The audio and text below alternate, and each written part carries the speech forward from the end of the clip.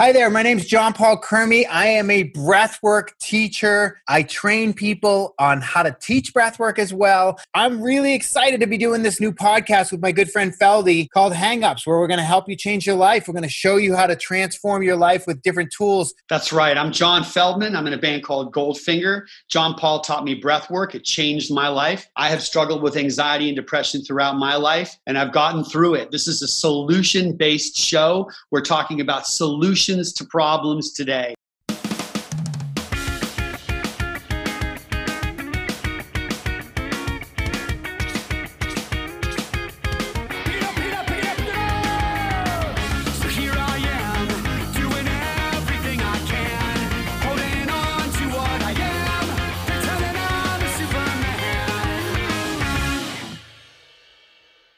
Okay, super excited today. We have Manon Matthews on. Manon is an actress, comedian, author, producer.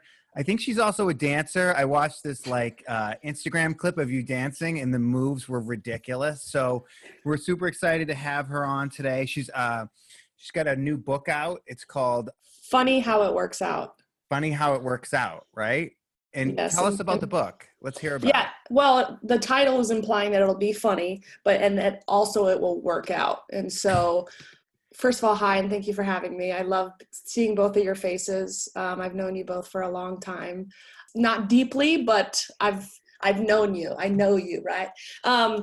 But yeah, the book's about my life in the sense that there's addiction in there, there's heartbreak, betrayal, there's a lot about social media and how I came up on that, stand up, and then there's 30 lessons in the back of how you can take care of yourself. And I love that. 30 lessons in the back, how you can take care of yourself. So this podcast is about sort of taking care of yourself, mental health. Feldy and I are big on we try anything from cold plunge to breath work to I'll put coconut oil in my eyes. I don't give a shit, whatever I have to do if it's going to make me feel better. I'm glad you said eyes. I know. I was thinking the sriracha somewhere else, or whatever, the tiger balm. But yeah, awesome. Yeah. I joke with people now, there was a time in my life where I once put cocaine in my eyes. And I rubbed it in, it shoots in my head. And I woke up the next morning, my eyes were crusted shut and I thought I was blind. And now I'm like, wait, does that have gluten in it? Because it's going to make me bloated. So I can't do that. Oh, yeah. I'm the same exact way. The stuff I used to put in my body is absurd. I don't even know how I'm still alive. And now, yeah, I'm the same. I'm like, well, what's the sugar content? If it's above 6 grams, I really shouldn't participate because I will have a sugar hangover and turn into a lunatic because, sugar. Dude, this guy I was writing with last week, he was like, I'm done with cocaine. I'm just going to do whippets from here on out. I'm just done with cocaine, only whippets. I'm like, I get it. I fucking get it. What's a whippet? A whippet's when you do the nitrous oxide, if you have a can of whipped cream and you huff in the air, that's like nitrous oxide. Yeah, those are the balloons.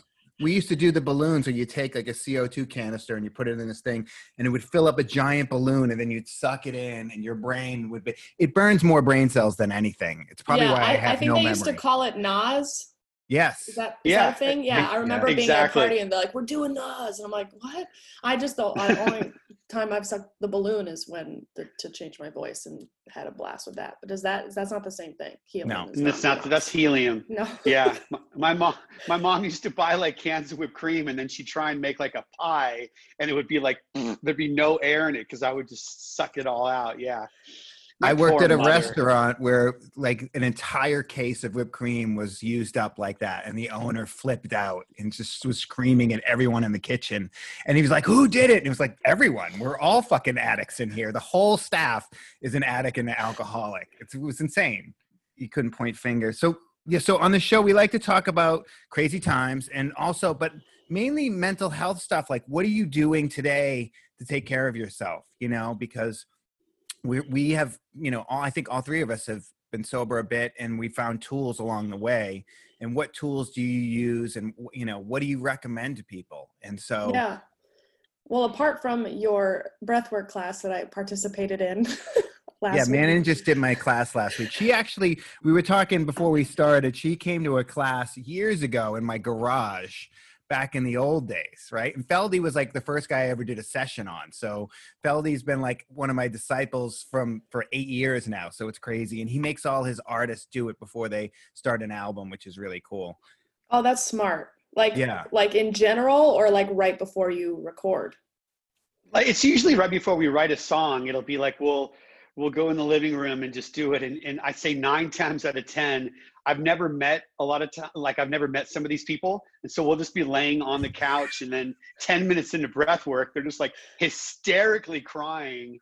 And I'm like, oh, fuck, is this going to turn into like he's got to leave, or the artist is going to be like, write the best song of their career? It's a crazy thing. It's like a full human restart. Like I just restarted my computer and now there's no glitches. It's like the same way with breath work. I do breath work and there's like all the glitches just go away. It's crazy. I love that analogy because I feel like I have like 17 tabs running in my brain right now. One of them is like this yoga magazine's trying to extort me. Another one is my kid's school. Another one is this. And then if I laid down and did breath work, it would literally just close out all those tabs and start me over and be like, none of that shit fucking matters. And let's just get up and be present with my kids or my friends or my wife or whoever, and just love the people around me. Like that's all I have to do today. That's how we came into this world. Yeah. When we were like 1, 2, we didn't have all the details that caused us fear and weighed us down. It's like, I'm just trying to reset, because I'm looking back to just become that innocent, vulnerable child again, where I'm just free and lovable because I exist, not because I achieved X, Y, and Z. And I did go to the gym and I did work out, so therefore I can love and approve of myself. No, what if we love and approve of ourselves now because we're on the planet? And I know that you talk people through that during the breath work, which is so good to hear. Like, I don't think we hear and nurture our brain with all these good thoughts and give ourselves the brain baths that we need, because we're taking in, at least I can speak for myself, I'm taking in a lot of fear when I'm opening my phone or turning on the TV or whatever. I mean, I don't have cable for a reason, but I can't always filter, I can unfollow or mute as much as I can, but I also want to be hip with the times because I also need to perform and blah, blah, blah. You're talking really, about the struggle right now with social media that I have. We've talked about this a bit on here because, Feldy tells me I can't read the comments. People write the most fucked up shit on social media. And sometimes it's great. Like that, you read that, oh, that made me feel so good. And then you read some other thing like, you're a fucking asshat and you look like the guy from Powder or whatever. I don't care. Like I read one thing like, this guy's look will keep anyone sober. And I thought it was hilarious. But, but it's just like the shit that's out there. And I just want to, I want to get off of it all because it makes me feel better when I'm not on it. But then at the same time, I have to be on it. That's how people find my classes. That's how people find the breath work. And a lot good comes out of it, but it's a double-edged sword. It really is. And if you watch that new documentary, The Social Dilemma, have you seen it? We're being manipulated. We're all being fucking manipulated. And it's like, I don't think it's good for mental health. And I worry about younger generations coming up because it's affecting me. And I didn't grow up with this shit, but it's affecting me in a negative way. And I wonder how it's going to affect younger generations who are growing up with it. Right. And you guys have reference, and I do too, even though I'm a little bit younger, I still at least have reference to what life was like without a cell phone and going and playing outside and actually having to learn to have the courage to connect with new people and strangers. And I have that thought process going on. And yeah, it's very worrisome to the kids that are growing up attached to their phone, and they're not learning human skills of like how to go up to someone and how to approach someone, because we're hiding. And it takes courage to be like, okay, I'm going to go take a risk. And they're not getting that skill set. And then if they're looking at basically a lie, I'm doing a lot of hand movements for people that probably can't see me. But they're hiding. And it's just almost, it's again, nurturing that fear-based thinking. And I'm grateful that I have a reference point to be like, I know it's what it could be like. Yeah. I know what it was like. You touched on something earlier that I want to know more about, because I mean, like I tell John Paul all the time, don't look at comments, because I can read, like you can see the positivity, like people like, love this song, great job, blah, blah, blah. It's like my brain just skips it, automatically skips it, seeking out the negativity, seeking out the one comment that's going to be like, dude, you've already done that riff in another song, you're fucking caught, whatever the fuck it is. And I wake up with this default of like, it's not going to work out. You're not good enough. And so for me, like I went for a run with my dog today. I have to be physically active first thing in the morning or my brain just takes over. And you said, how do you love yourself without like checking off the boxes? Like, how do you do that? Well, a lot of it is what do I say to myself? What we say to ourselves is most important. It's everything. Language drives our behavior. And so I know that for me, I modeled the people around me who didn't love themselves until they did X, Y, and Z. And I grew up with, a father who constantly he was, I'm just so stupid. I'm so stupid. And so I was like, yep, I'm so stupid. I'm so stupid. And then therefore I didn't get, good education or whatever. And I got my way with taking tests. And then I learned about neurolinguistic programming and NLP and how language is everything. And I've had to rewire the things that I tell myself. And, therefore that, trickles into the things I tell others. And so when I get that thought of, I suck or I'm not good enough, I have to like switch it and make it sound like Mickey Mouse so that I don't take it so seriously, right? Like, don't believe everything you think. I think I've taken my thoughts so serious as if they're God's words, but they're not. They're my limited thinking. And so I stop listening to what I'm saying. Well, I try to. I can't say that it's, I fall privy to that too. And I think another thing is about the comments. Obviously I do the same thing. I wish there were meetings for meetings for people that are on social media so that we can go around and relate. Because even hearing you guys talk about you getting negative comments is so relaxing to me, because I'm like, what? Them too? I'm not alone? Because I feel alone because I'm sitting on the couch by myself looking at my negative comments, me. But I think the comments are there to show us where we're still wounded and where we haven't healed that part of ourselves yet. Because, right, like, how come some comments make us laugh because we're like, oh my God, that's so funny, that's so ridiculous, this guy thinks I look like a potato, oh my God, that's really funny. But this person says I'm gaining weight, and why the hell are they saying that I'm gaining weight? This is supposed to be a funny video. I'm not about my looks. And then I start crying because I'm like, actually, I think I have been gaining weight. Oh God, it's so. I was looking the other day. Someone said I look like Wee Man from Jackass, the little guy. Someone said I look like a tall version of Wee Man, and I was like, I thought it was kind of funny, but also I'm like, fuck, whatever I do, kind of, what are you gonna do? What would that mean, right? And what's the story that we create is that if we keep leveling down and going, okay, so if my head, for me, if I am gaining weight, what would that mean? Oh, I guess it would mean that I'm not going to be as cute or not as attractive. And what would that mean? Well, that I won't be lovable. Like, it always goes back to, are we lovable? Yeah. Right? No, I mean, listen, I went through this in my early 20s. I was probably the best looking guy you've ever seen in your life, just to be humble. And then what happened was I got alopecia and I lost all my hair, and it was brutal. It was the most fucking brutal thing I ever went through, because so much of my self-esteem and self-worth was wrapped up in how I looked. I was shredded. I was a trainer. I was trying to be a fitness model. I was trying to be an actor and doing groundlings and method acting and all of it. And fucking my hair is falling out in patches and I'm trying to pencil in my fucking eyebrows. And it was awful. And I was ready to stick a gun in my mouth. And it's what bottomed me out before I got sober. Like, I really couldn't handle it. And because I had no tools, and I thought my whole self-worth was my looks. And that was stripped away. And I completely went hairless when I was 26, 27, Feldy. I mean, you were there, you watched the fucking process. And it made me start to go inside like, well, if I'm not my hair, then what am I? If I'm not my looks, if I'm not my looks, it's just like if somebody is their whole career and they lose that career, or their whole life is their marriage, their whole self-identity is their marriage, and the marriage ends or whatever, then you either kill yourself or drink yourself to death, or you're forced to go inside and find deeper meaning in your life. And so I've had to let go of the looks thing. I had to let go of that pretty early on, and it was pretty gnarly. It was like my first year of sobriety. It was really hard. And it just made me go like, okay, I'm not my looks. And what happened was I found, I just found a center inside of myself, and I found a different kind of confidence. It was a more authentic confidence. And it's like, if people like me for who I am, then great. And if they don't, then fuck them. They're not my people. And it's something shifted for me, and it was great. And then social media came along, and people just decide to kick you in the nuts every time they can on social media. If only I could take the hair that's growing on my back and put it on your head you'd have a full head of hair. Yeah, it would be a weird looking head of hair, but we could do that.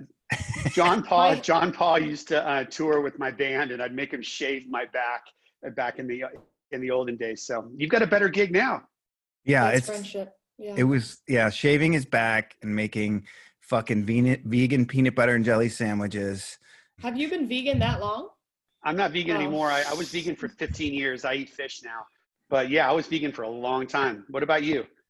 I am not vegan, but I stopped eating meat a few years back and found that it helped my gut because I was diagnosed with ulcerative colitis when I was 17. And the doctors were like, okay, don't eat this and don't drink. And I went, screw you, I'm doing both because I need to feel okay inside. And then I found that in 2017 when I stopped eating burgers and all that meat processed stuff, that my life, that I started feeling better inside. And so I haven't gone back, but I do eat salmon sometimes. I am not vegan, but I have beat up a few vegans touring with Feldy. So I don't know if that counts for anything, but yeah. You said, do you not eat sugar, Manon? No, I eat sugar, but I've gone in phases where I have like taken it out because I would over consume it and then have really bad emotional hangovers where I would scream and be like, and I would feel so irritable. And so I definitely, one of my first addictions was sugar and overeating powdered donuts and Oreos and stuff. And it actually wasn't until I bottomed out after a wedding, and I had they had a little donut stand at the wedding. It was really cute, but it wasn't enough for me.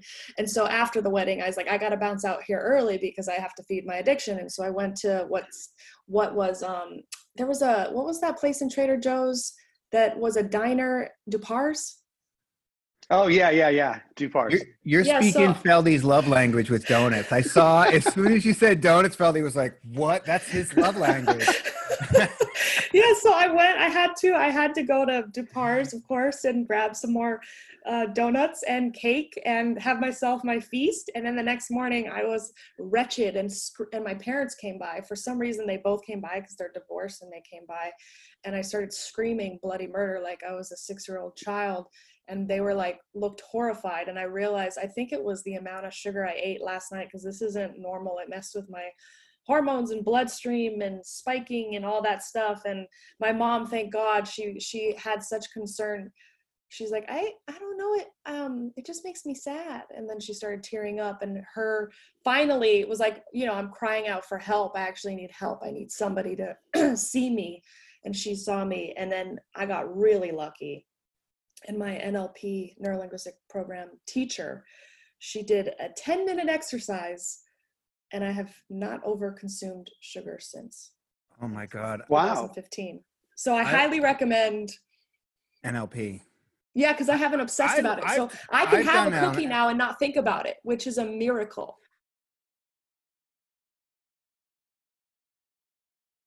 I had a coach that did a thing with me around money because I had this issue with money, and he did a whole guided, hypno session with NLP, and it was like a track that he recorded, and I used to listen to it all the time, and it got rid of my money obsession and fear. It was crazy. I think NLP is amazing. I was on a date with a girl in the program once, and she said, I heard some stuff about you. And I was like, what did you hear? And she goes, I heard that you eat sugar and then you melt down. And I was like, oh my God, that's like a rumor going around the program that I eat sugar and then I have a meltdown. My mother, when I was a baby, I was allergic to milk. And instead of having formula, my mother gave me Jell-O on the doctor's recommendation. Like I had fucking Jell-O instead of milk or breast milk or formula as a baby. So that's where my addiction starts, is with sugar. And so it's still a problem for me. I'm trying to, I go through phases like the roller coaster of ups and downs, but it's like, that's all I got left is a little bit of pie and some porn. No porn. I'm just kidding. The 2 Ps. Yeah, I definitely noticed this was before the NLP exercise where I would cut. I had to, I have to do all or nothing. I can't do in between, or I couldn't, I should say. I did a challenge online where I was like 30 days, no sugar. And I had I just became the most, in my opinion, the most me version of Zen Like nothing was bothering me. I didn't have any spikes. I wasn't crying. And I was like, is this why I was so dramatic as a kid? Because I was crying at the drop of a hat as a kid, and I couldn't focus, and my leg was always shaking. And I'd reach out in high school and middle school. I'd reach in and eat literally donuts from my backpack and not pay, damn attention to what anybody was saying, and therefore my grades slipped. And like it was always about what sugar I was going to be eating, and then alcohol came and it solved my problem. There's so much sugar and alcohol. I mean, they tell you when you quit drinking to have like a bar of chocolate in your nightstand so you can like, quell the cravings to drink, which is, I remember the first time I ever went to some buffet at a hotel, and they had one of those chocolate fountains. And I was just like, I could fit my whole head in the little trough and just sit here all day, or put a fountain on my, like those beer helmets with just a chocolate fountain. So I totally relate. Like there are days where I'll have my assistant go get like a dozen donuts from Randy's, and I'll be like, this is the highlight of my month, like the fucking dozen donuts that are about to come here. So I relate. It's gnarly. There are some studies that show that when you get like your blood sugar levels balanced, that they did on like chronic relapsing alcoholics, that they got their blood sugar balanced, they got their diet dialed in, and these people, it was like a 93% of them didn't relapse after that, which is crazy. Yeah. So like, I know a guy who's a dietitian who swears that, diet is everything when it comes to recovery. But we have this idea. I have this idea, which is like, that's all I have left. You know what I mean? I fucking pumpkin pie with a bunch of whipped cream. It's all I got left. I can't drink. I can't do this. I can't do that. I want my last thing. Either? No, I'm having coffee right now. Are you kidding me? Okay. Cause that's what I had. That's like my coffee and sugar. I put Coffee Mate in my coffee too. I put that shit in my coffee. But whatever. Hey, I did a campaign for Funfetti Coffee Mate not too long ago, 2 months ago. It's very fun. Coffee Mate was the first time I ever experienced coffee was with Coffee Mate, but it was the original flavor. So I actually never learned to put sugar in my coffee, and so now I actually don't like sugar in my coffee, which is interesting. I do Italian sweet cream, and they were out of it at like 4 stores that my wife went to. So I went to Walmart, which I never go to Walmart because it's the most horrible place. And they had like one knockoff version of the Italian sweet cream. And I was like, I'm getting that. Like fucking give me that. It's bad. That's all I got left. Italian sweet cream in my Coffee Mate. And I still remember the first time I ever had coffee in high school. I cut class and I was smoking. I just took like all these bong hits. I went to the local diner and I just drank like black coffee. And I just remember like yesterday. It was like I just had to poop so bad. And I went back to class and I was sitting there holding my chair, pushing it in because I'm like, that's what I remember about my first time coffee, having to poop. Dude, you and poop, Feldy. Feldy has to poop right before he goes on stage, like every show. Right before he has to go on stage. And I like to see that look on his face. He's running for the bathroom. The greatest thing. Oh, dude, I've learned how to be the most stealth. Like I was stuck on the fucking 10 coming over the 405, stuck in traffic. And I'm like, there's nothing I can do about it. There's nothing I can do. I just got out of the car, pooped on the freeway, got back in my car. On the on-ramp. I'm like, there's nothing I can do. It's just fucking time. When it's time, it's time. You got out of your car, you put the Tesla in auto drive, and you got out and you took a poop on the 10 ramp, the 10 to the 405. My poor Tesla has witnessed it all.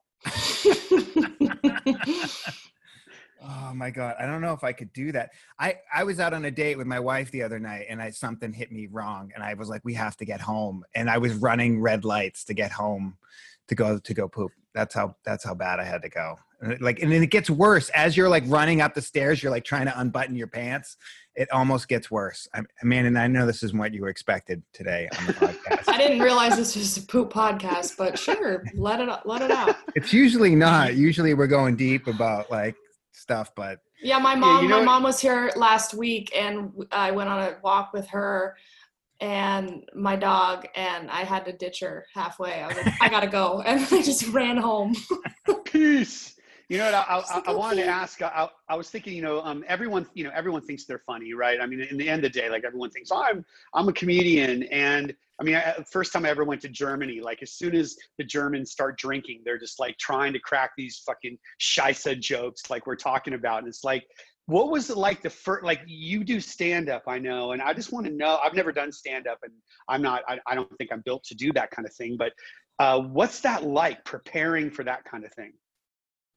I got really lucky because I got introduced to it. I got suggested. I was working at Daily Grill in the takeout area, and I had been taking improv, Groundlings in Second City, so I always loved doing improv. But I was suggested to take a stand-up class, which I hadn't even thought about doing stand-up until I was 6 months sober. So I don't even know what it's like drinking on stage. I feel like I don't know, maybe I think I'd be much funnier, but whatever. I'm grateful that I don't know what that's like. I got to do a class, so I got to start anchoring myself into a positive environment with a bunch of women that were like, "You're great." And so I had so much positive reinforcement. Had I not done, and then the first show was like a packed house because everybody invited everybody, and it was just such a supportive first time. I think I did a couple of open mics and that was terrifying, but nobody was in the audience, so it didn't really matter. I just had to like do the motion of getting on stage. But my first stand-up set was like 5 minutes and it just went really well because I don't know. I think of the support, right? Like I'm either going to do a good job because I also had someone tell me who's also sober before my show.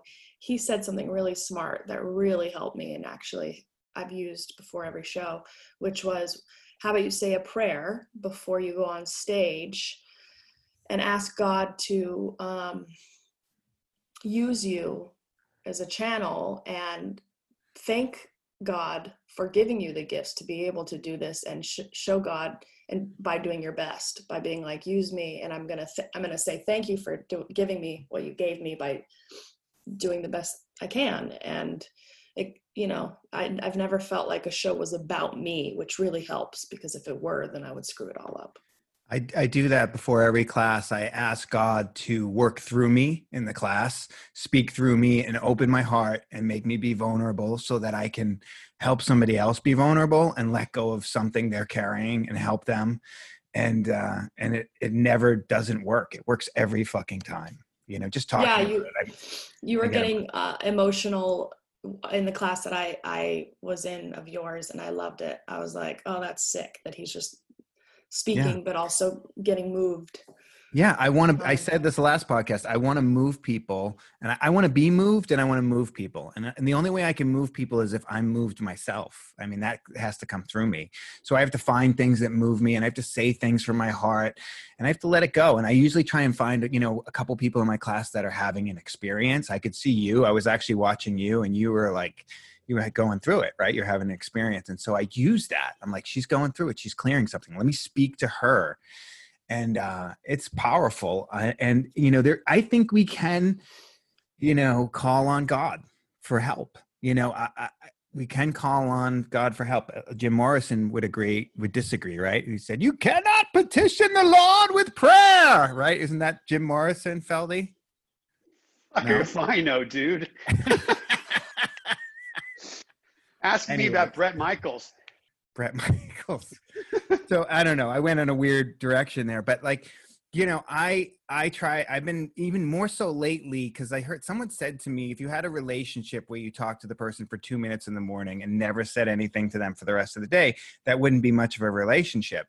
So I've been trying to connect with, God, higher power, whatever you want to call it, some kind of, for me, it's like a universal energy. This thing, the first time I ever really felt it was when I did breath work, and I was 12 years sober at the time. And my very first breathwork session, I felt this thing. I felt connected to a God, to the people around me, to the trees, to everything. I felt the connectedness. And it was as real as wanting to, kill someone on the 405 freeway that just cut me off. It was undeniable. It was real. And it changed my life that very first session. You said, don't text your ex, but I did. I was talking to you too. You're like, don't text your ex, because you start feeling so open. You're like, I'm not mad at anybody. Everybody's love. I see that they were just in pain. And so I texted, I sent an email with like, I love you. I forgive you. And I was like, whatever. I know he told me not to do this, but I didn't know if it was directed straight at me, but it was actually really nice because he was No, just I like, say that every class, but forgiveness, yeah. we have to forgive people because it releases us from the past, right? Yes. It's not for them, it's for us, because that resentment, which we all know, like, you know, drinking poison, waiting for the other person to die, resentment comes from the Latin term to relive again. We keep reliving this fucking resentment over and over inside of us. And, Yeah. you know, it's just not healthy. And so That's one of the chapters in my book is completely about that. I got married. I had my wedding a little over a year ago, and I write about my experience, about how magical it was and how meeting him was like a fairy tale, and it felt like a movie, and every time we told people our stories, they would get chills and I would get chills. And he was born on the day my parents got married, to the day, and it was just like all these beautiful things, and the wedding was gorgeous. And then a month later it all went to shit, and I got information that the person I married wasn't as honest as I would have thought they would be. And all this information started coming out, and I started realizing, like, oh my God, my life, and I didn't marry who I thought. And it was horrific. It was actually the worst experience of my life, which propelled me to write the book. So it was kind of a good thing, right? And now I have a deeper understanding and a deeper compassion. And thank God for the 8 years of spiritual knowledge that I learned, because when shit hit the fan, and he broke down and started, you know, facing his pain and his lies or whatever, my first thought was, oh, he must be in so much pain to have done these things. And I'm like, wait a minute, that's not me. That's clearly God's. And I held the space for him the first 48 hours and let him cry. And I saged him, and I was like, oh, he hasn't faced his pain yet. And I mean, clearly, because a person who does certain actions hurt people, right? yeah. And that was the chapter of the book where I go, may I not let another person's pain close my heart off to the world, because that's what I think a lot of people do, is they generalize and they go, oh, well, this guy hurt me, so all men suck, and I'm just going to not be in a relationship. And it's like, generalizing is so dangerous. And may I start praying for him like I was taught. I'm going to pray for him for 2 weeks. I'm going to set the boundary, and I'm going to start taking care of myself, and not look at it as it was personal to me, but look at it as, you know, he was in pain. And because that's the truth is the people that are commenting, they're in pain, and they're like, I just need to be seen, just see me and just hear me and just love the parts of me that hurt. That's some next level stuff right there, where somebody betrays you so badly, like as bad as it can be. And then you can still step back and go, you know, this really hurt, but I don't want to close my heart. It's really hard to keep your heart open after that. You know, I've had people do that to me. I've had like someone I helped, and then they turned around and totally stole my thing, you know, like my whole training, my thing. And I was helping this person. Like I did nothing but help this person, and they just betrayed me. And then you're just going, oh, the betrayal and the anger, and then the resentment, the justified resentment just churning around. And like, so what? So am I never going to help anybody anymore? Am I never going to let somebody love me? Or am I never going to open my heart and love somebody else? Because that's not how I want to live my life. Right? Yeah. And seeing it as a gift too. Like I can't say I never thought, because it was just a year ago. So I think I had to learn so much more about myself, and I've learned discernment. I've learned what to look out for. I've learned to take my time, right? If it's urgent, it's not spiritual. And the whole thing in the beginning felt very urgent, and like, oh my God, I found the person I've been searching for 30 years. Like I always felt like I was growing up looking for this other half, or this other person. Like I never cared about career. I didn't care about anything but finding, you know, the one. And I always felt like I was at a party being like, are you him? Are you him? Are you him? Are you her? I didn't know who it was. And Did you discover that you're the one? Yes. That's literally the last sentence of my book is, the truth is I'm the one. Yeah. And I will find someone. People don't want to hear that. They don't want to fucking hear that. Like that you have to be the one. You have to love yourself. Like that's the one. Stop searching for something outside of yourself, right? We learned that in the program, that like there's nothing that's going to fix me from the outside in. It's all an inside job. And I still think it's a person, it's a car, it's a bigger house, it's this career. And then you get those things trophy. And they last like a day. Yeah. You get the thing, and then you're like, oh, that felt good, but it's not enough. So let me look for the next thing, and then we wire our neurology to set up to chase a feeling rather than actually experiencing it. Because joy and enthusiasm and love and gratitude it's at our disposal now at any time when we just, like you do, get quiet and breathe through it and go, oh, here it is. I didn't even know all this shit and all this fear was in the way. All these thoughts were in the way of me experiencing bliss. They say that, we can either be in quarantine with a good attitude or a bad attitude. So which one do I want to have? It's like I can either be negative and complain about the situation that we're in, or I can be grateful that I get to spend time with my kids and that I actually have a roof over my head, that I've got a job that I can still do. I'm so grateful for that, And I was thinking about the conversation that we're having about how we bring God into the equation. And I was thinking about how many people still like really connect the word God with, Jesus or like religion and all that. And I was producing Panic at the Disco years ago, and oh my God, I just have to go like this. I'm like that. I that's my whole high school was Panic at the Disco. Yeah, he may be the greatest singer of this generation, Brendan Urie, and he's a devout atheist. And it's like we would have these conversations about what is. And he's like, we come from nothing, we're going nowhere. It's just like this, this is it. This is the life that we have. And there can't be some, all seeing higher power. And we would have these discussions. And I'm like, how can you look at a tree and not think like something, there is some meaning to all of this? And what is God? Because I don't know what God is. I'm just one little piece of this huge puzzle with, gravity and the moon and the universe and, Game of Thrones and everything that exists. Every single thing that exists is part of this whole puzzle, so what is it, and what is it to you? And how do you like it? When you say you pray, do you have something specific that you pray to? Just love. It's all, to me, it's so God is so interchangeable with love. I didn't grow up religious at all, but it was my, mentor, sponsor, leader, whatever, that was basically like, go to the ocean and tell it to stop moving. It doesn't care what you little man in 8 billion people on the planet, like we can say what we're going to say, but the earth is going to do what it's going to do because it's so powerful, way more powerful than you. And so when I pray, it's just to an energy. It's like the energy of love. Like it's just to get out of my little small limited brain, limited thinking mind, because I don't know what's best, because I can only see so much. The world sees far more than I could ever see. So let me give over to that and see what happens. And usually when I let go, like I do this analogy of swimming in the ocean and thinking, oh my God, if I just need to swim over there because I think that's my destination over there, but I'm tiring myself out and my arms are getting tired from swimming because I feel like I'm swimming against the current. If I just relax and take it easy and just put my arms back, the ocean will float me to a far better place than I had vision to. And then I'll be less tired too. It's always, my life has shown me, as long as I'm not putting a bunch of poison and trying to control all my thoughts and all my emotions at all times, like there's always something better. It's either like I've got something better planned for you or not yet, for the idea of getting what I want.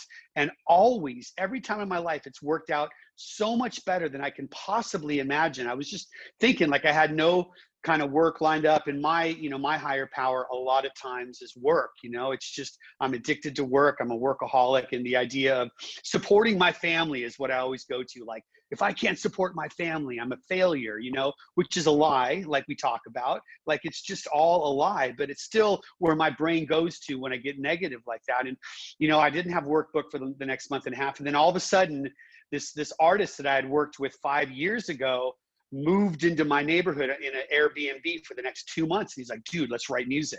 It just happened like that. It just happened unexpectedly. And that's the way my life has always been. Like, something comes that I can't even imagine. It just happens. It's crazy. Yeah.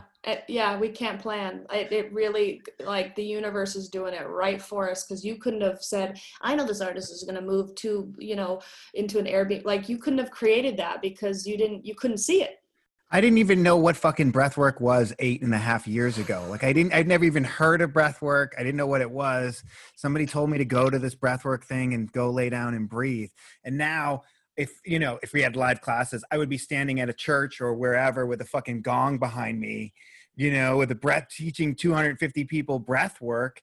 I could not have foreseen that. It didn't even exist in my brain, in my realm of possibility, that I would someday be a breathwork teacher that would be helping people and getting up there and crying in front of a room of 300 people or whatever. It wasn't on my radar. It wasn't in the realm of possibility. Thank God that you followed that intuition, because look how many people it's helped, myself being one of them. Because so on the side, I do life coaching or whatever, and I've been leading one by one, doing all the NLP stuff, some breath work where they're having transformation. They've never heard of it. So by you listening to the spirit, you're leading all these other people. Me from 8 years ago, I've taken it, and then social media, even we can look at it as a curse or a gift. It really is a gift, because I saw my friend Allie, who I think she got certified from you. Yeah, and then you became in my consciousness again. And now you're on my social media. And then I got to take a class with you and get reminded and have a call with my dad on the phone who's stressing out. And I'm like, why don't you lay down? And here, let me teach you a technique with some music, put on some music, and it's like, it's spreading. The love and the healing is spreading because of it, because you couldn't have created breath work had you not lost your hair. Yeah, I don't know. I mean, yeah, it's true. It's like one thing connects to the other, and it only makes sense. I think it was Steve Jobs that said that your life only makes sense looking back. It only makes sense looking back. Like, he took a font class in college, Steve Jobs did. And it was like, why was he taking a font class? But that's the font that we have in Apple. And it's like, it just didn't make sense when he took the class. And it's incredible, his design and all that kind of stuff. But I mean, I don't know. It's changed my life in so many ways. When I first went to breathwork, it was weird. It was hippie. It was woo woo. There was like 8 people in the room, and there was crystals and oils, and it was fucking awful. And I just went, I was doing a session, and I went, if somebody taught this like Tony Robbins style, because I met Tony Robbins and he changed my life. He was incredible.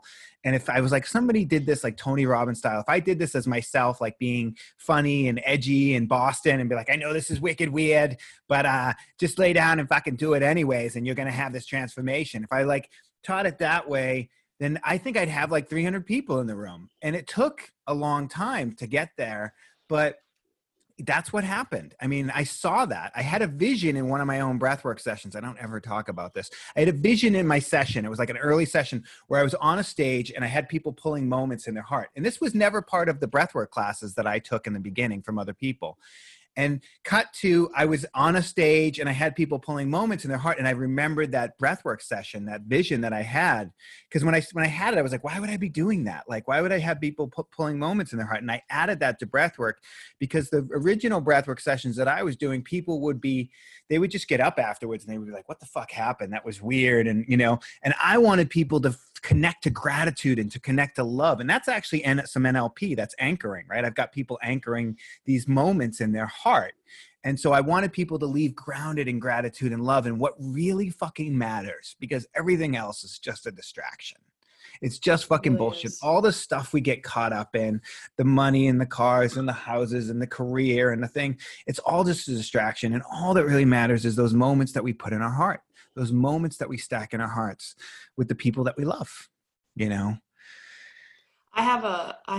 I totally hear that. And I love that. And I think it adds a whole other layer of love and coming back to, like, I think the trick for me is to keep coming back to the breath work as if it's as important as exercise or eating clean, because it's you gotta get rid of that old stuck energy. And I have a video that's viral of me dancing at UPW of Tony Robbins. You do? The WAP. I'm the original. Well, I'm not the original WAP dancer, but WAP. That's that song that I hate so much of them. Yeah, me humping the ground and dancing. And I've done 2 Unleash the Powers Within, and both times they're like, you get to the stage. And I don't know if you've been, but probably. And I went with Dave Destiny. I'm a huge Tony Robbins fan. Huge. So I met Tony. I don't think I've ever told the story on the show, Feldy, have I? I met Tony. I was with Matthew Perry, who like I actually met you when I was with Matthew Perry, right? One time. Me, yeah. Yeah. We met I when met you guys the same day. Yeah. Yeah, we were hanging out together, and we met you. We ran into you. And so Matthew and I were following the LA Kings around one season, and it happened to be the season that they won the Stanley Cup. And so we had been following them, like literally flying around to games and watching the Kings play. It was incredible. And it was the final game where they were going to win the cup. And it was this little VIP room underneath the Staples Center. And every celebrity in Los Angeles is in there, like Vince Vaughn and Will Ferrell and Zac Efron and all these people. And in walks Tony Robbins. And I go, holy shit. I turn to Matthew. I go, holy shit, it's Tony Robbins. And he goes, really? The Kings are about to win the fucking cup. Every celebrity in Los Angeles is in here, and you're excited about a gigantic man right now. And I'm like, yeah, he's amazing. He's helped all these people. And he's like, well, go tell him. I'm like, no, I'm not going to be that guy to him that everybody annoys you. And I was walking back through the tunnel, and Tony was on his phone, and he looks up and he goes, hey man, what's going on? And I was like, okay, I never do this, but I'm a huge fan. I've read your books. And he goes, have you ever been to my seminar? I go, no. He goes, well, I only do 3 domestically a year, but I'd love it if you come next month and be my VIP guest at UPW. And I was like, you're shitting me. Yeah. And so he gave me his secretary's information, and he comped me, and I was like high-fiving him from the side of the stage. This was, and then right after that is when I found breathwork. Like it was crazy. It was a crazy journey. So when I started doing breathwork, I was doing Tony Robbins and breathwork at the same time. The music that since I found it at Tony, you used it at the end of the, I love that. Yeah. That shit will make me cry every time because I'm anchored to it. Of a couple of years back at one of the things where he's like, have your hand on your heart or whatever. Tony does those moments, right? So Tony was doing the moments at UPW, and I had just had a screenwriting deal fall apart. Like I was in development with Ron Howard and Brian Grazer, Imagine, right? On a screenwriting deal, and it fell apart. And before that, I had $1 million deal fall apart, and I got fucking nothing. And I was so frustrated and so angry at Hollywood. I had a screenplay stolen from me and made into a movie, and there was nothing I could do about it. And I was so angry, and I went to the Tony Robbins, and we jump up and down, and then we're doing the moments. And I had a moment where I saw 2 kids, and a girl and a younger boy, and I never wanted children my whole life. And something shifted inside of me, and I was like, I think I want to have kids. And then I had another moment where I realized that my gift is just helping people, and I'm going to let go of Hollywood and like let go of the writing and the show and all the stuff. And I had sold a show, and we did a pilot, and it didn't get picked up and all the shit. And I just let it all go. And I was like, I'm just going to help people, because at the end of my life will have been worthwhile, because I will have changed people's lives, however that's supposed to look like. And I came back, and that's when I found breathwork. And like, that was the tool. Like I feel like God provided me the tool. Like, this is the tool you're going to use to help people. And I said to my wife, I didn't speak for 4 days. And she was like, the first time she ever got to talk in our relationship, I think. And then I said to her, I think I want to have kids. And she's like, what? I was like, yeah, I don't know. I had this vision at the Tony Robbins thing, and I saw these 2 children, and my children look just like the thing, like the vision. It's crazy. And that has been my greatest source of love. And I don't recommend children for everyone, because it's really hard. It's a lot of work. But for me, it's been everything I didn't want in my life has been really good for me. I didn't want to get married. I didn't want to have kids. I didn't want to do breath work. I didn't want to do any of this shit. And when I just don't know what's good for me. When I do the things that I don't want to do, that's when I change. That's when my life changes. It's just that way, 100%. So, Manon, at the end of these episodes, we like to do a little questionnaire, right? A few questions. And if you can say skip or whatever. What would you rather hurt somebody's feelings or have somebody hurt your feelings? I would rather hurt somebody's feelings. No, I mean, I don't know. I like both, because I think if you're feeling hurt, it's an opportunity for spiritual growth. What's the weirdest thing you've ever seen in someone's house?